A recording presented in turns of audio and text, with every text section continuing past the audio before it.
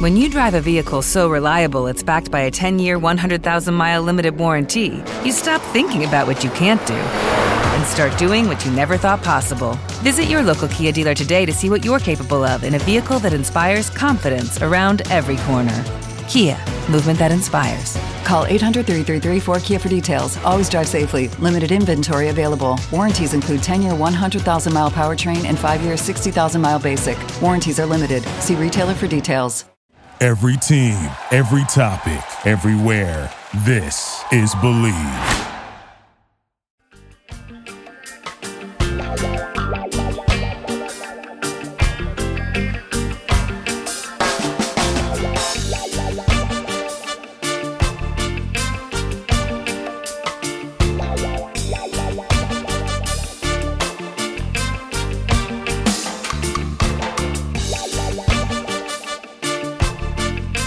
Hello and welcome to the Healthy Herb Podcast, a place of information and inspiration for the home herbalist.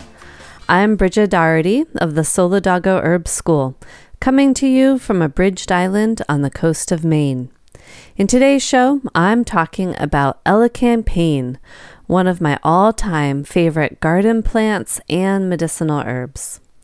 Before we get started, I want you to know that I'm not a doctor, nor do I diagnose or treat people. What I share is based on my own experience and what I've learned from my mentors.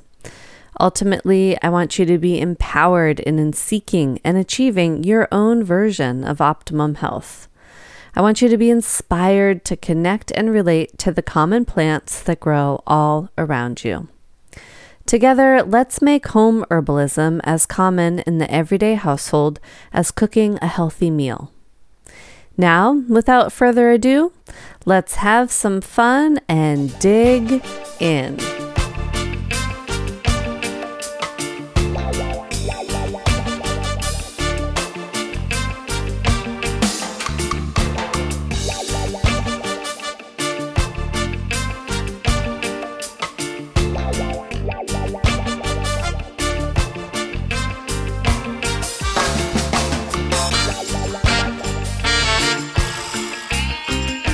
Elecampane, botanical name Inula helenium, is a beautiful, beautiful plant. And right now it is in full bloom in my garden.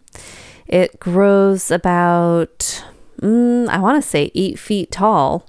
It might be a little shorter than that, but it feels huge. And it's just so, the leaves are so large and the stalk is really big and strong with branches at the top with these big, beautiful golden sun-like blossoms that have a very solid core center to them, a composite flower, a ray flower, and then all around the outside, these like really thin, delicate petals that ray out around it.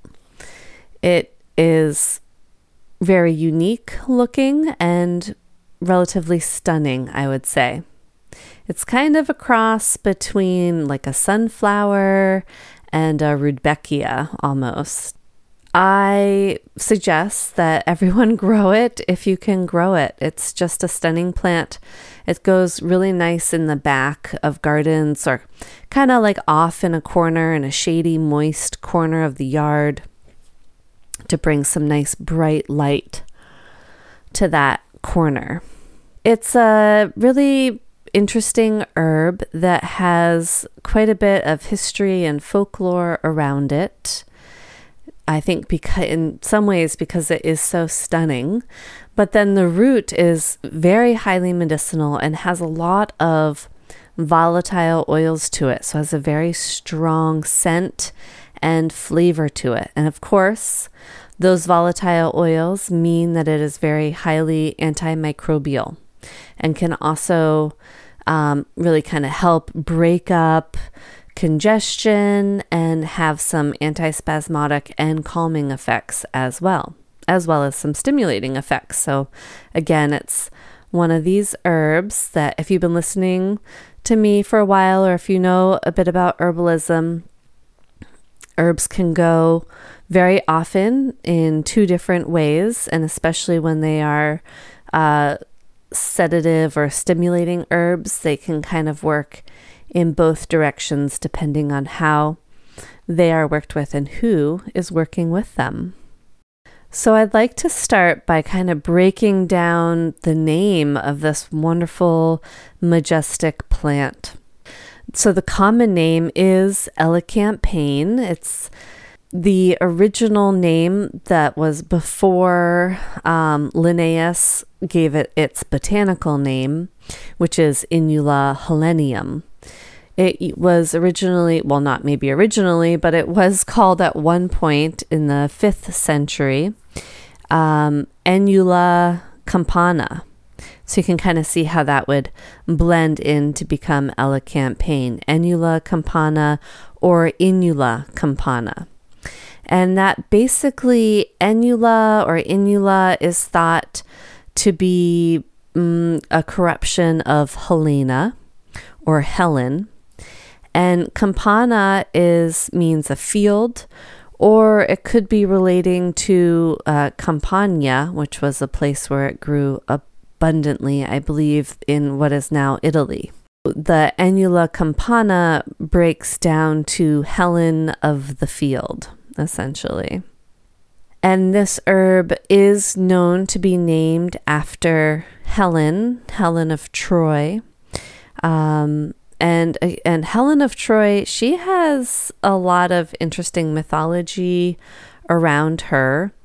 And it's all kind of confusing and lots of different stories that contradict each other from the brief amount of research that I have done on her. But it seems as though she is a goddess, that she was, her father is Zeus, but that maybe she kind of lived among humans, and she was known to be the most beautiful woman in the world.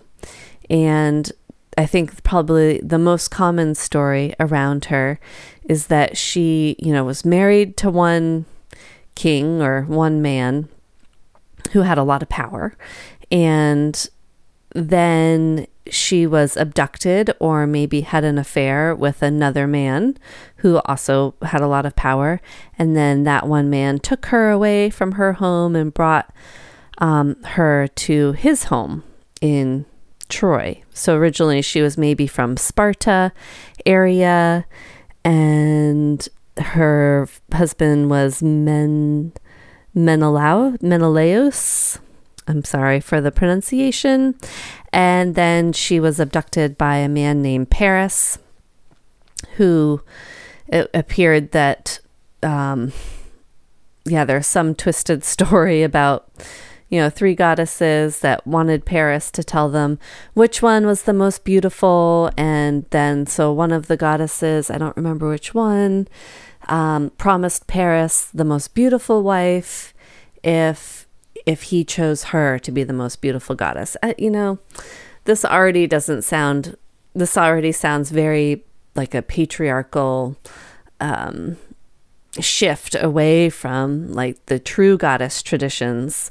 And, like all women care about is the beauty in the eye of the men. So, but I think that it's interesting because if you take Helen back even further, and based on her name, it's thought that it was derived from Helios, which means divine light, sunlight, the sun itself, and that she could have been originally a sun goddess, or one of these goddesses that was known to be, part-time in this realm and then part-time in the underworld, in the wintertime, and that she would be a bringer of light and sun, and also potentially a goddess of vegetation. And so that all makes a lot much more sense to me in relating it to this beautiful, stunning plant that looks like it has these beautiful sun ray flowers to it. However, it is a very stunningly beautiful plant. So if you're want to name it after a stunningly beautiful woman or goddess, then that, I guess, is understandable as well. So there are a few stories that, come up a lot in the literature about maybe other reasons why this plant was named after Helen. And one is that Helen, like when she was being abducted, that she was holding a bunch of Elecampane in her arms when she was taken away from her home. And another story says that as she was being taken away and on her travels, that as her tears dropped to the ground, that Elecampane grew from her teardrops, which I think is pretty beautiful. Then it's also said that Helen maybe first used this plant against venomous bites. And then yet another story says that this plant isn't necessarily named after her. It's named after the island of St. Helena or St. Helena, that supposedly grew the best Elecampane.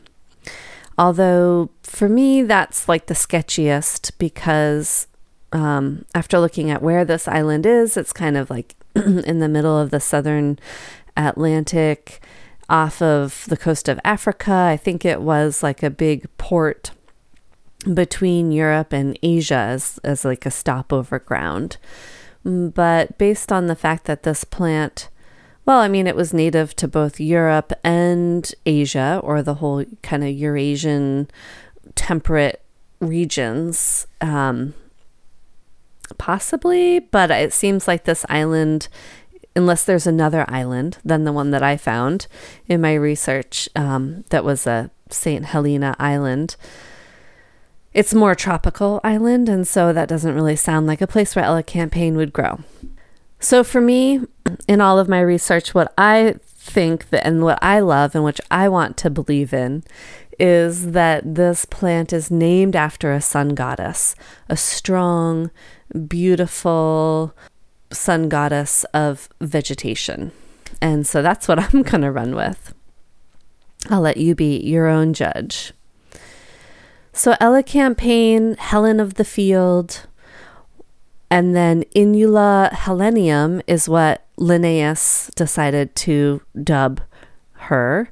And so, which basically means Helen of Helen, right? Because Inula was a corruption of Helen, and then Helenium just ties it back in. Another really fun common name of this herb that was more in like Europe and the United Kingdom area was elf dock. And it was known for having it is known for having large leaves. So basically any plant that has the common name dock tends to have large leaves. So if you think of burdock, it's a large leaf plant that has burrs. Yellow dock is a large leaf plant that has a yellow root.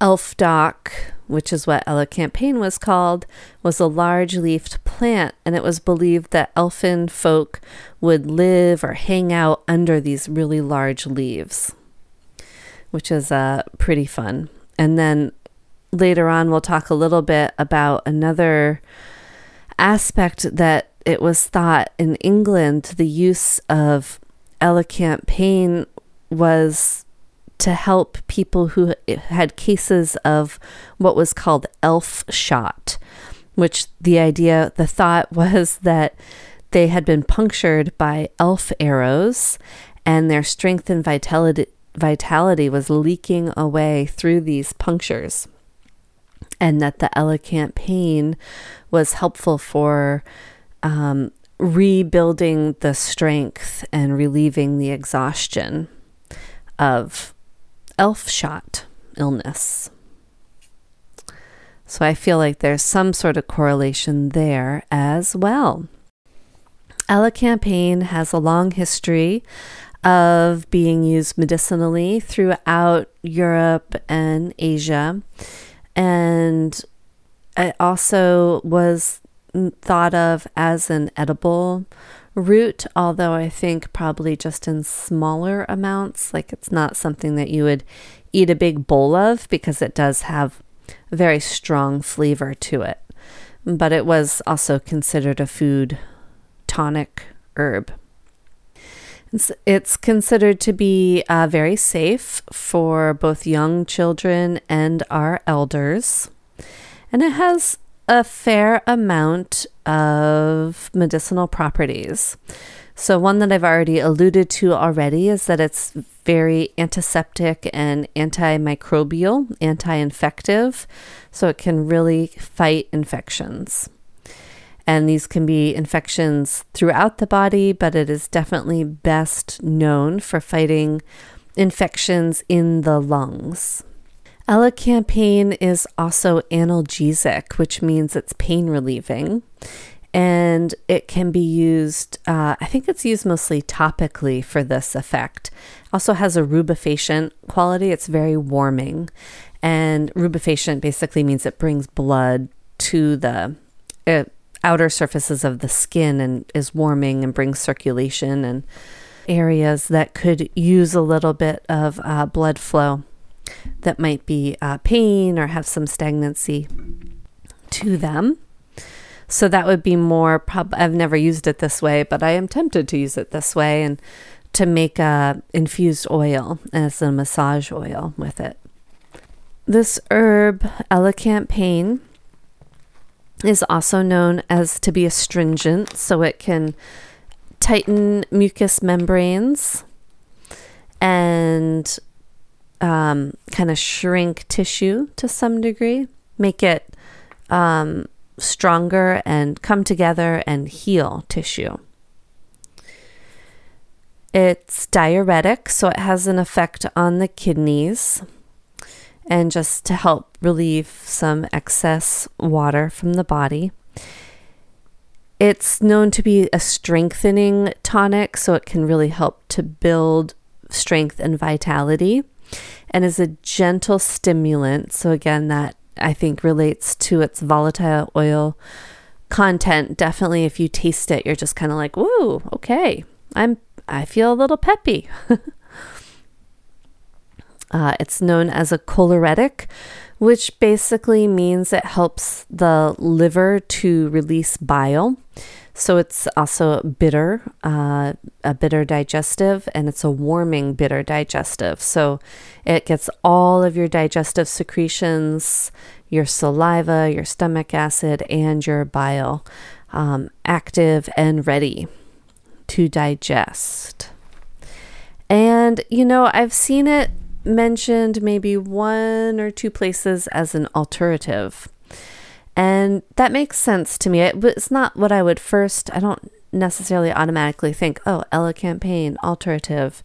But again, as an alterative is an herb that helps to bring us toward a healthier state of being by working with our organs of metabolism, like our digestive organs and our liver and our kidneys. And so Elecampane definitely has effects on all of those organs and others. So I think it does make sense that it would be an alterative.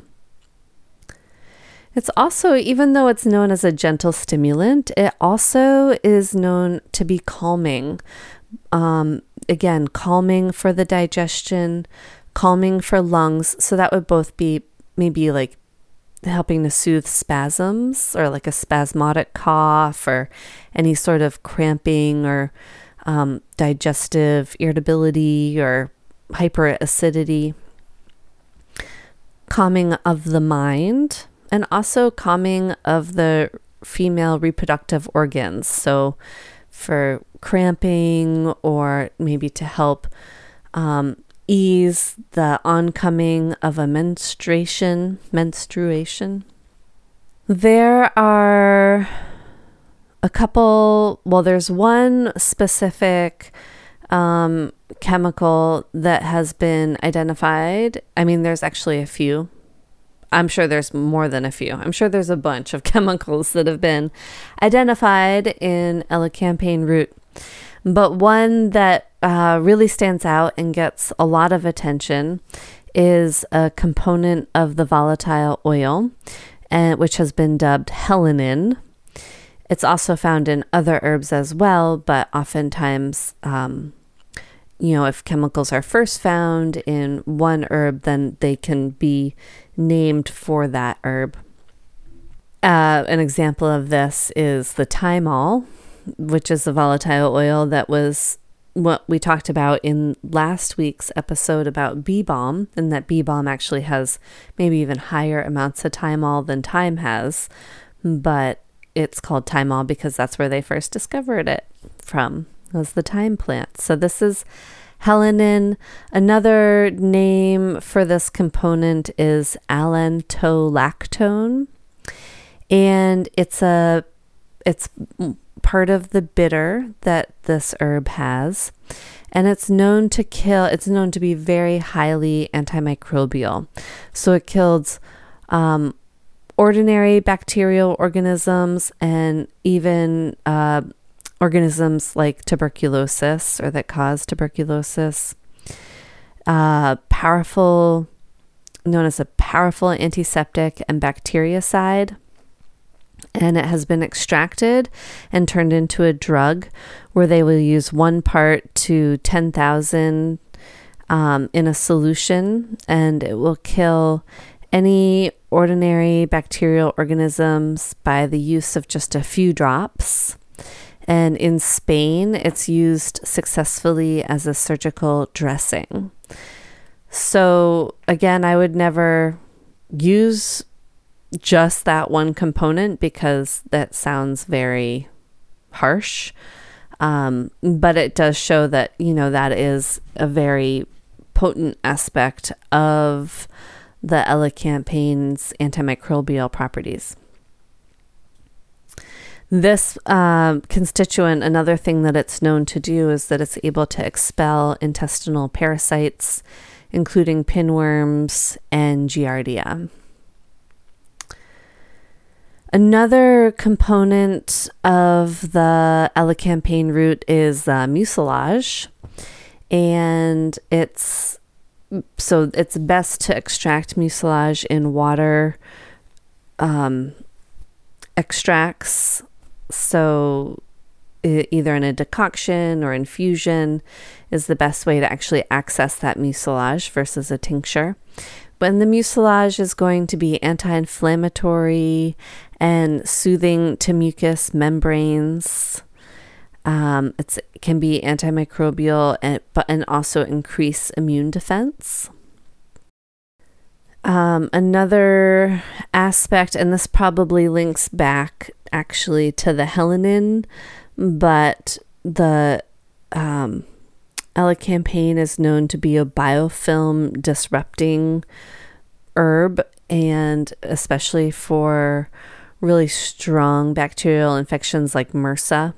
So biofilm, from my understanding, is when a bacteria kind of come together in community and form a film that they can attach themselves more easily to the body, and then also be harder to destroy and break up, especially with modern day drugs and modern day antibiotics. So it's nice to know that there are some herbs that can help break up those biofilms, and elecampane is one. And then another constituent of elecampane that is really well known is inulin. And inulin was actually first discovered in elecampane in 1804. And so its name is based on Inula, which is the genus of elecampane. So the fall roots of elecampane, if you harvest them really late into the fall, into the early winter, like after it's frosted a couple times and all of the plant has died back, it is a perennial. And you harvest those fall or early winter roots, it could be that up to 44% of that root is inulin. And inulin is, from my understanding, it's a undigestible sugar for us, but our gut flora and bacteria love it. So it's actually very helpful for the health of our gut flora. And so it's considered a prebiotic. Another benefit of inulin is because it's a sugar, but it's not a sugar that we digest, it can help to stabilize our blood sugar levels. And it's like kind of thought of as a diabetic safe sugar. So sometimes you can buy just straight inulin now and use it in baked goods for people who have diabetes, so it doesn't kind of rock their blood sugar levels so much. It's also beneficial for the liver. I will say sometimes if you consume, and you're not used to it, a whole lot of inulin or roots that are really strong in inulin, like sunchokes, even burdock root has a lot of inulin in it. Echinacea has a lot of inulin. Dandelion has a fair amount of inulin as well in the fall and winter. I mean, it's basically how the root stores its food for the winter. And so since Elecampane grows so huge and so quickly, it's really beneficial for it to have a lot of the stored food in the root for it to feed on as the spring and summer progresses, so it can grow really big really fast. And same with burdock. It's a plant that can get really big in the second year, and it really helps that it has these stores of inulin to do so. Inulin also, like if you make a tincture with roots that are high in inulin, it doesn't dissolve it's like insoluble in alcohol. So it will create this like white paste almost, in your tincture jar, which might look kind of funky, like some weird kind of mold or mildew. When you first see it, it can be kind of a turnoff, but that's actually the inulin. So if you do have that in your tincture, it's really good to kind of shake up your tincture so that you are getting some of that inulin when you take your tincture.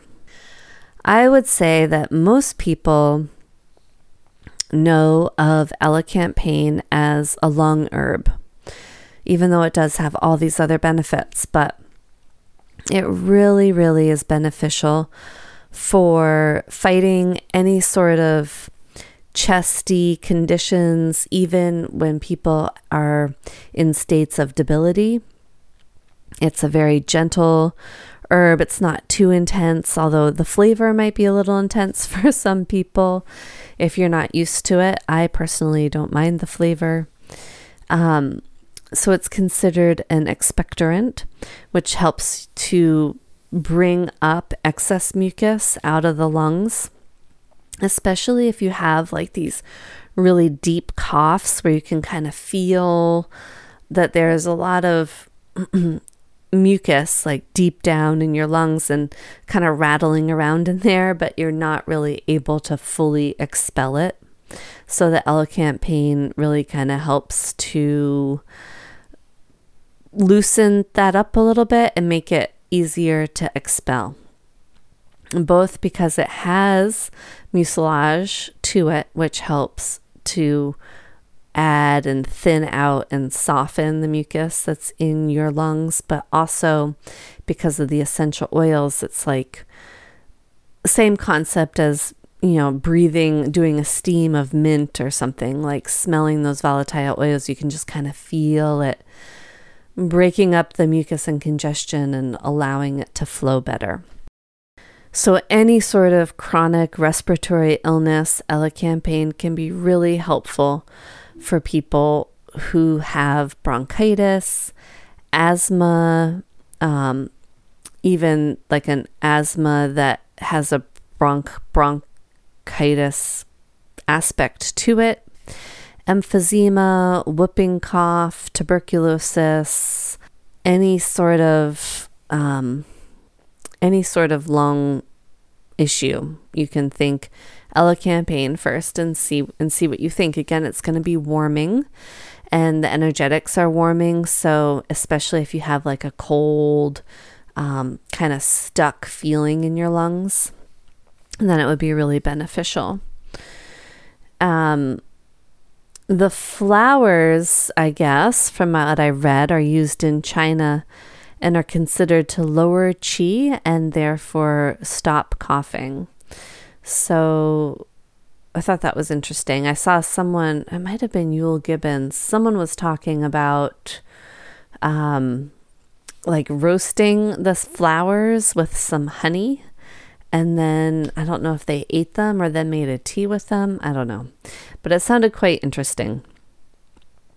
I was inspired. So today I went out to my Elecampane plant, and not that I want to lower my chi at all, but I've always been curious about the flowers and if you could tincture them and what it would be like and if they would be beneficial at all. So today I made a tincture with the flowers, and I'm just really curious to see what it's going to taste like, even though definitely the main medicine and where the majority of those volatile oils and definitely the mucilage and the inulin are located are going to be in the roots. So I want to talk a little bit about, that we actually, I feel like a lot of times and especially in the heroic tradition of healing, people have a fear of mucus, or like mucus is bad in the body, or like if we have mucus, then we have a problem. But really, mucus is really important to our health, and especially in all of we have mucus membranes that line like the insides of all of our organs that come into contact with any sort of outside air or food or anything like that. So mucus is actually also a very important part of our immune system, our immune response. So we don't want to like totally dry up all mucus or eliminate all mucus from our body, because it's actually super healthy and super important. And when we are coughing and when we do feel like we have a lot of mucus in our lungs, as long as, we can still breathe and it's not too crazy, the whole point that we're coughing up this mucus is our body's way of working. Like, that's good. That's what our body is supposed to be doing. That mucus is meant to trap and stop pathogens or any sort of outside things that we breathe into our lungs that we don't want to get further, and kind of trap it and then work its way, the cilia in our lungs, work it back up and out. And so that's really actually important. And sometimes if we have a lot of mucus, then we can just cough it up and out. And so that's really beneficial. And sometimes we just, it just like the lungs, the cilia will just work it right up to where the part of our esophagus goes either to the lungs or to the stomach. And then that mucus will just kind of go into our stomach. And the stomach acid will kill anything that's in there, and then it will just get eliminated. But if we're coughing up large amounts, then it goes all the way up into our mouth, and then obviously we can decide what to do with it there. So coughing, especially if it's a productive cough, you don't want to suppress a productive cough, because you don't want all that mucus to be sitting in your lungs. But if you're having spasmodic, like unproductive coughs that like it's already kind of dry and it's just spasming, an irritating, annoying cough from inflammation or a tickle in your throat, then those are okay to just kind of calm the spasm and to stop the cough. And really, I find that Elecampane can do both. It's, again, it's this amphoteric effect where it's both can be stimulating or can be calming depending on what the body needs.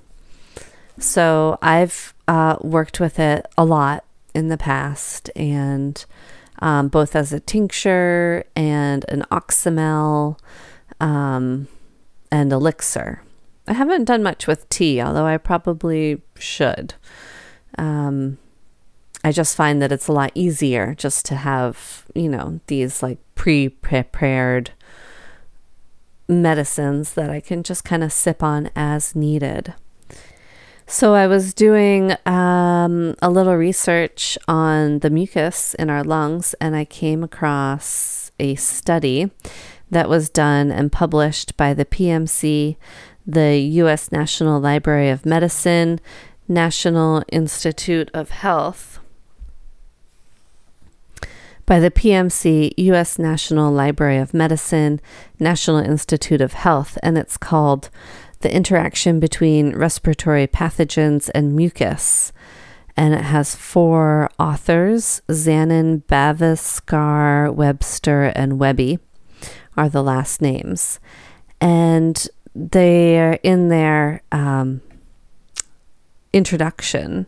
I think they made some really good points. So I just want to read those to you. The classical roles of respiratory mucus are to maintain the hydration of the respiratory tract and to act as a protective barrier against the external environment by trapping particulate matter, including pathogens. Trapped matter can then be expelled from the airways by mucociliary clearance, the rhythmic beating of cilia bundles on the airway epithelium.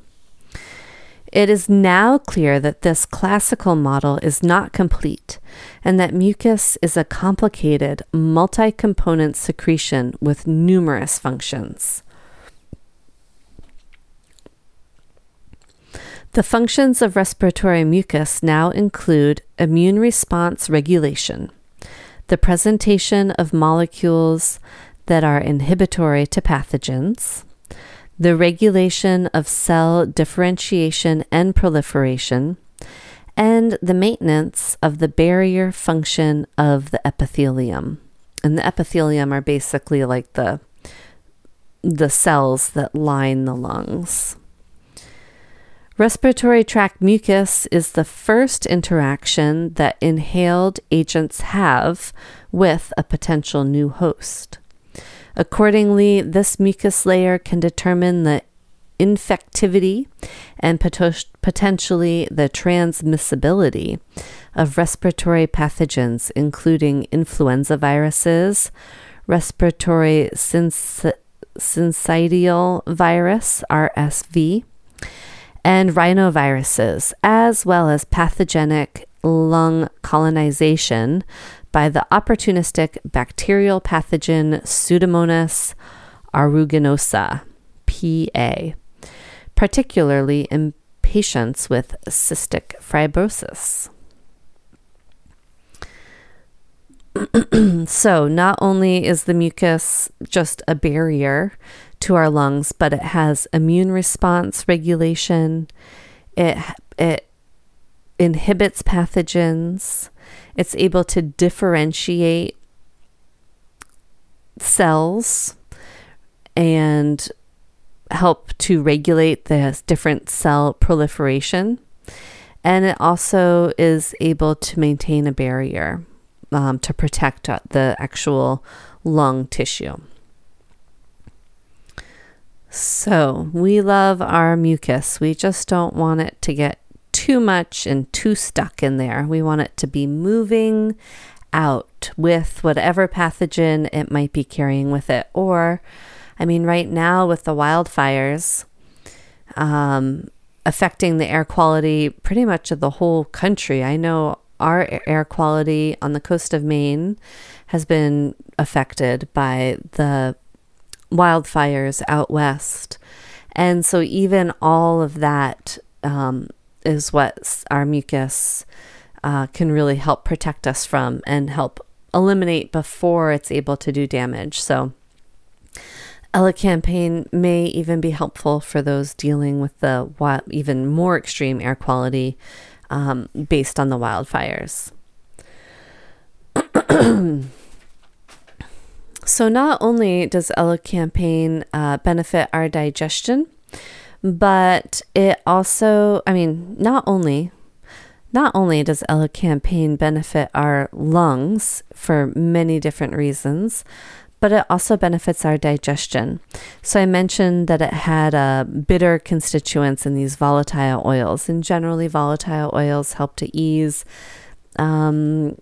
digestion and spasms. Like think gas and bloating. You think of like the classic digestive herbs are mint and fennel, and all, carminative herbs are usually because they have some nice volatile oils to them. So many digestive bitters are very cooling in nature. And so it's nice to have some warming bitters in your apothecary or your herbal toolbox. And Elecampane is one. It also can increase appetite and just get the whole digestive process going. And as I said, it helps to promote the bile release from the liver. And the inulin is going to help to support the microbes. And so then when the microbes in our gut are healthy, then they are able to digest our other food better for us as well. I also alluded to the fact that Elecampane has been used to ease pain externally in an ointment or a liniment to treat sciatica and neuralgia. So if there's like pain in the nerves themselves, it could be really beneficial for easing that. And just known generally as a strengthening tonic. So if you just feel really run down, or maybe you have elf shot and you've been shot by little elves with little arrows and your vitality is slowly leaking away, then Elecampane is probably the herb for you. Female issues, again, it can bring on a suppressed menses and just generally help with the uterus health. You don't really see so many warnings about it for women who are pregnant, although I think anytime that there is an herb with any sort of a menagogue property, which basically means that can help bring on a period, then women who are pregnant should be cautious. But again, in small, mild doses, it's never brought on a period for me. And I have used it a lot. So it's not like you take Elecampane and oops, you're bleeding now. It's not like that. But maybe if you're having a lot of kind of, your flow is not really going the way you want it to, your menstrual flow, then maybe this could be a beneficial herb for that. So lots of benefits of Elecampane. Next, I want to get into the how to make medicine with it. So stick with me and we'll be right back, and we'll talk about making some great remedies to help you work with this wonderful medicinal plant.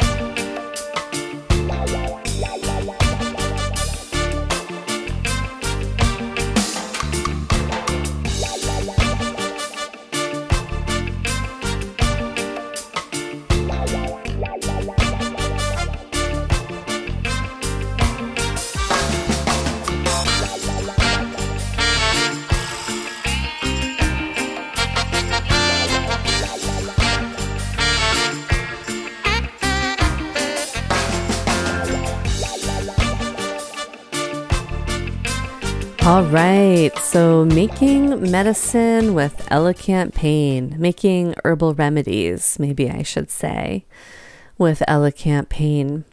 So there's lots of ways that you can work with this plant. And really the best is if you're growing it in your yard, or it might be hard to plant to grow in a pot, I'm thinking. But if you're growing it in your garden, that's going to be the best. You can also buy the root dried, or you can buy pre-made remedies with it if you'd like. But what I like to do is I've had this plant that actually I got from my mother's garden before she moved. So she probably had it for a couple years. And then I planted it when I moved to this house 10 years ago. So it was one plant that was 10 years old, and now it's kind of turned into a row of plants all on its own. It's kind of like a little hedge. And I always like to let the flowers go to seed in hopes that I'll have lots of little Elecampane plants popping up. Although I haven't had many. It doesn't really seem to like to reseed itself easily. I don't think maybe it likes to have a lot of competition. You could probably more easily start it from seed and in pots than just, letting it self-seed itself. Although maybe I've had a couple start. But it has these long tap roots, of course. Long, thick tap roots. But I find that the tap roots often kind of grow laterally. And then sometimes other plants will kind of pop up laterally. It's not like they're growing on rhizomes, but it just seems to work where I had one plant, I have kind of these 3 big Elecampanes that kind of grow in a row. And so the best way I find to harvest the Elecampane root is to just like kind of loosen the soil along the side, one of the sides of the plant, and you'll find the tap roots kind of growing laterally, or some of them, and I just harvest 1 or 2 of those lateral tap roots. And so I don't even end up digging up the whole plant. I just harvest a piece of the root and then put the soil back over, and it's very non-disruptive to the plant. And again, I like to wait until most of the plant or all of the plant has totally died back, but before the ground is totally frozen. So even if it's early December here into November, that's no problem at all. And that way you're going to get the most inulin as well.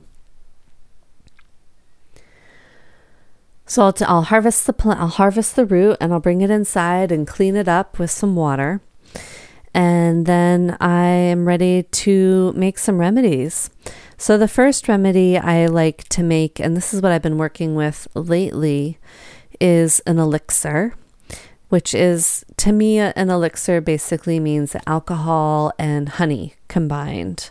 So it's a tincture with honey in it, or some sort of sweetener, but I like honey. Honey also is a great antimicrobial and very soothing for coughs. So I kind of feel like it's a match made in heaven. And I've been using up my Elecampane elixir that I made last fall because, coming off of the flu that I had a week ago, and then I used up my Monarda fistulosa tincture. And so I just had like a little bit of a remnant cough and it's a little bit of excess mucus in the lungs. So I decided to work with the Elecampane elixir. And mostly what I did is I think the first day I started using it, I had it, in the kitchen and then the dining room, and then I brought it up to my bedroom. So I used it a few times. I just kind of carried it around with me, and I had a little shot glass, and I just would pour, and I hadn't even strained it or anything. The roots are still in the jar, and I would just pour out the elixir, through the roots and into a little shot glass that I would just kind of fill the bottom part of the shot glass, and then I would just throw it back, sip it, actually tastes pretty good with that honey to sweeten it and kind of cut the harshness of the alcohol. And I use 100 proof vodka and honey, and I probably did like 2/3 alcohol and 1/3 honey, roughly. You could also do like 3/4 alcohol, 1/4 honey. For me, it's not an exact science. I just kind of mix it all together. And now so I basically chop up the fresh root, and fresh is best because you're going to have the most volatile oil content because it hasn't dissipated at all from the drying process. Although if you are using dried roots, then the volatile oils that are still in the root are going to be more concentrated because there's no water in the root to dilute it. So you could try this with dried roots if that's all you have access to. No problem. And see what you get. Basically, for the fresh roots, I mostly fill my jar with chopped fresh roots, and then I cover it with the 2/3 vodka, and then I top it off with honey, and then in time it all melds. You can shake it, turn it upside down, back and forth, whatever. I mean, mine's pretty much been sitting for about 9 months anyway, just as is. With the dried root, you'd probably want to put maybe only 1/3 of the jar with your dried root because they will expand once they are exposed to the vodka. And again, they're more concentrated because they've been dried and all the moisture has been taken out of them. So maybe fill the jar 1/3 to almost a half full of dried roots, and then you can do the vodka and honey on top of that. Or just plain vodka, and then you can just mix your tincture with honey when you take it, is the other way you can do it, in a little bit of warm water. So after I did a day where I probably did multiple doses throughout the day of the elixir, I ended up just kind of leaving the jar and the shot glass next to my bed.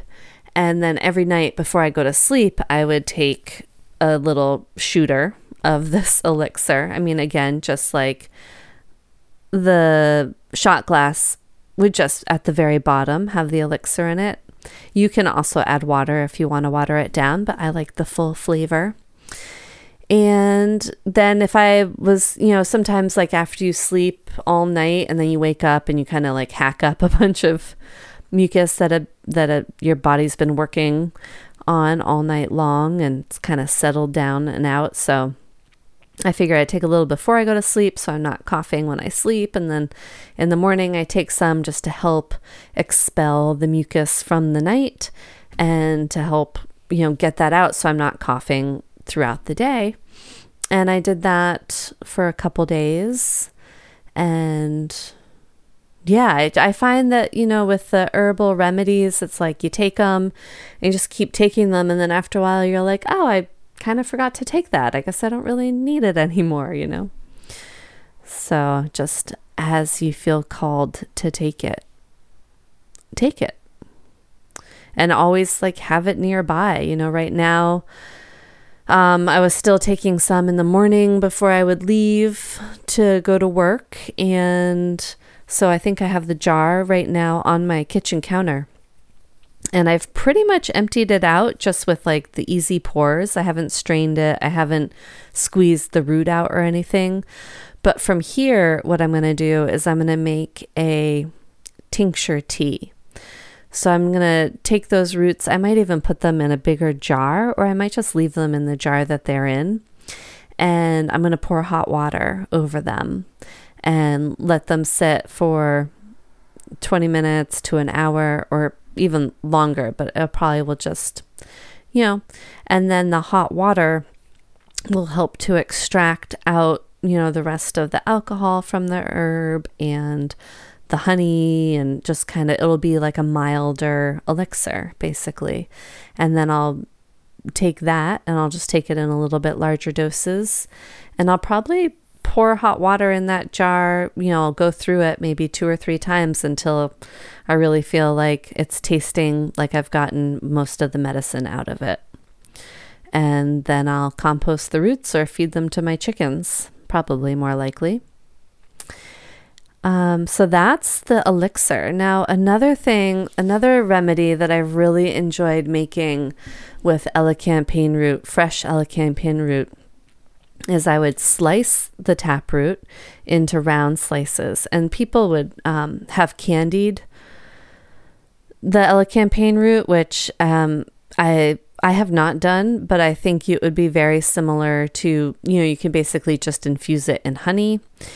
Just make elecampane root honey if you want in the jar, and then you could strain out the honey and then just let those honeyed roots kind of dry to make them candied. Or you could do what I've done this with ginger, and I assume you could do this with elecampane, is to make like candied elecampane root where you cook it on the stove top on really low heat with honey or sugar, a little bit of sugar water, until you cook out all the water, and then you're just kind of left with like cooked, sticky, sweet roots that you could chew on.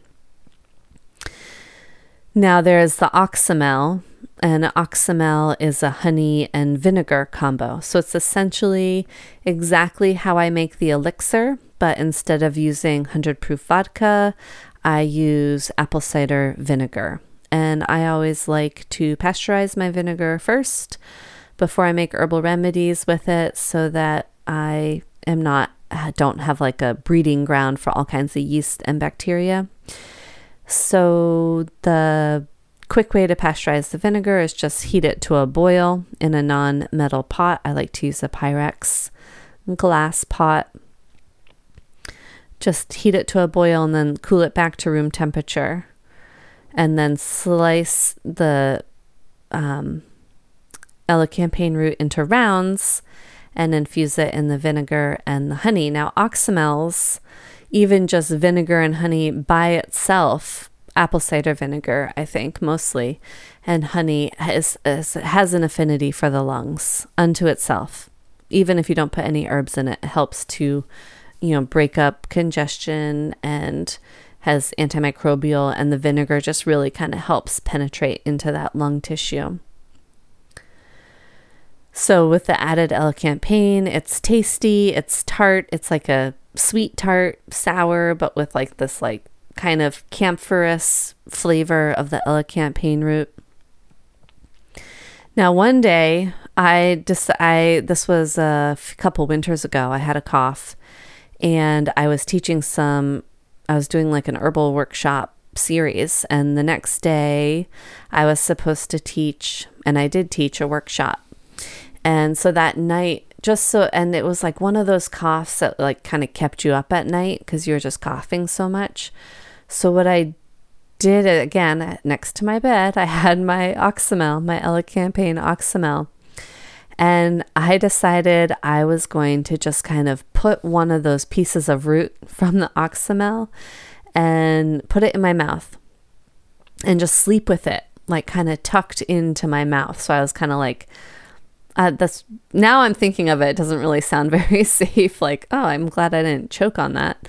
But I guess I like maybe tucked it kind of like in between my tongue and my teeth, or in between my teeth and my lip. I don't know. But it was there all night long. And I woke up in the morning and my tongue felt very weird. So this is not something, this is actually a cautionary tale. Like, I'm definitely not recommending to do this. This was too much.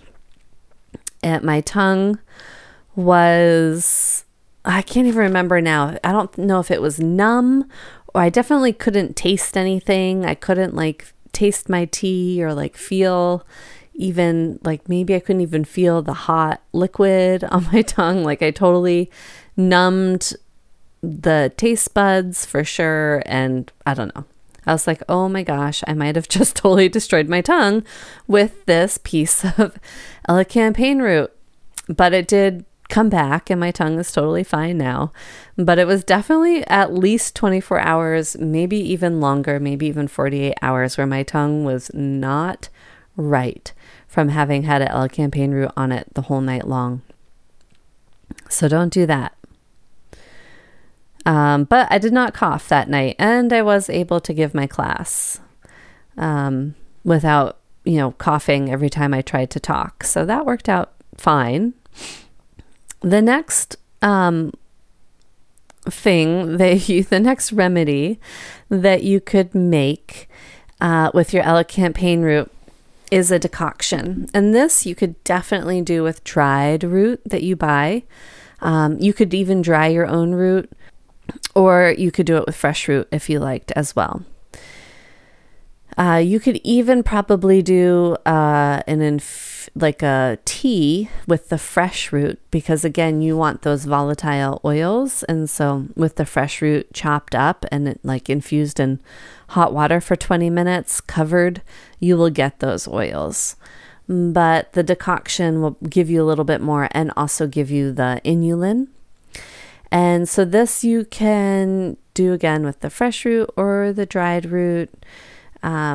If you want to dry your own root, the way I like to dry roots is just chop them up and then spread them out on a screen or on even like a brown paper bag that's in a loosely woven basket. So you get airflow, but you don't lose your little root pieces through your basket. And they dry, roots actually dry pretty quickly and nicely that way, I find. Again, out of sunlight, you want to dry your roots.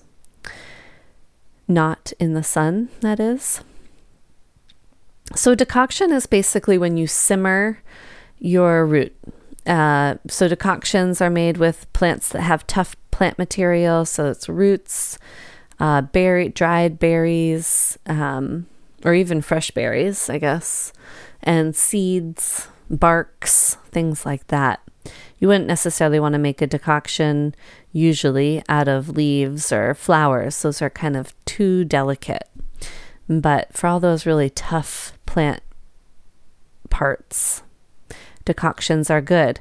And a decoction could just be as basic as just simmering, a tablespoon of root per cup of water for 20 minutes covered, then let it steep maybe 20 minutes more without simmering and strain it and drink it. Or a decoction sometimes means making a really concentrated brew by simmering so that your water content is half of what you started with. And that is how you begin to make a syrup. You basically make a really strong decoction.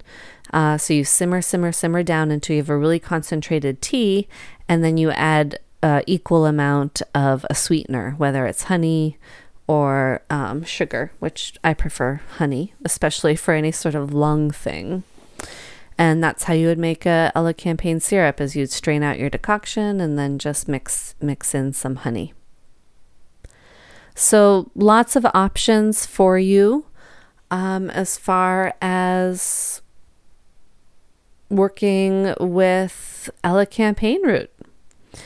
If you aren't already growing this amazing plant, please do so.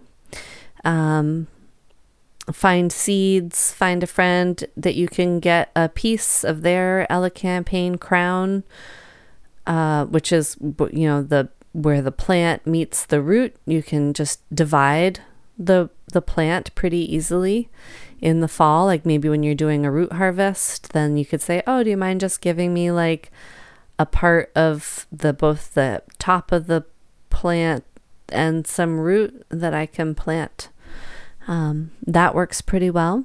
Or maybe you can find it at a nursery or a plant herb farm that specializes in selling herb plants. Otherwise, you can definitely find pre-made Elecampane remedies, or surely you can buy some dried root from a local herb shop or a distributor like Mountain Rose Herbs or Frontier Co-op, Pacific Botanicals, any of those, Star West Botanicals. Thanks so much for listening. I really appreciate it. You can find me on Instagram or Facebook or via my website, All Solidago Herb School. I also have an Instagram for the Healthy Herb Podcast. If you don't mind taking a second or two and rating or writing a quick review for the podcast, I would greatly appreciate it. Thanks so much for listening. I'm Bridget Doherty. Until next week, be well, let intuition guide you, and have fun with herbs.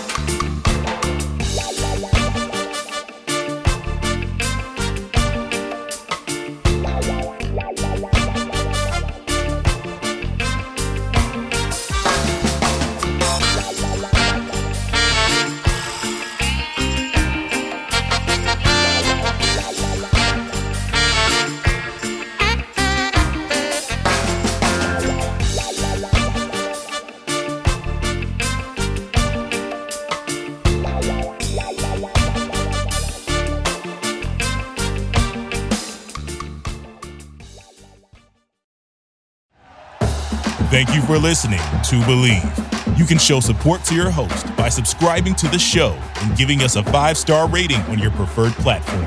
Check us out at Believe.com and search for BLEAV on YouTube.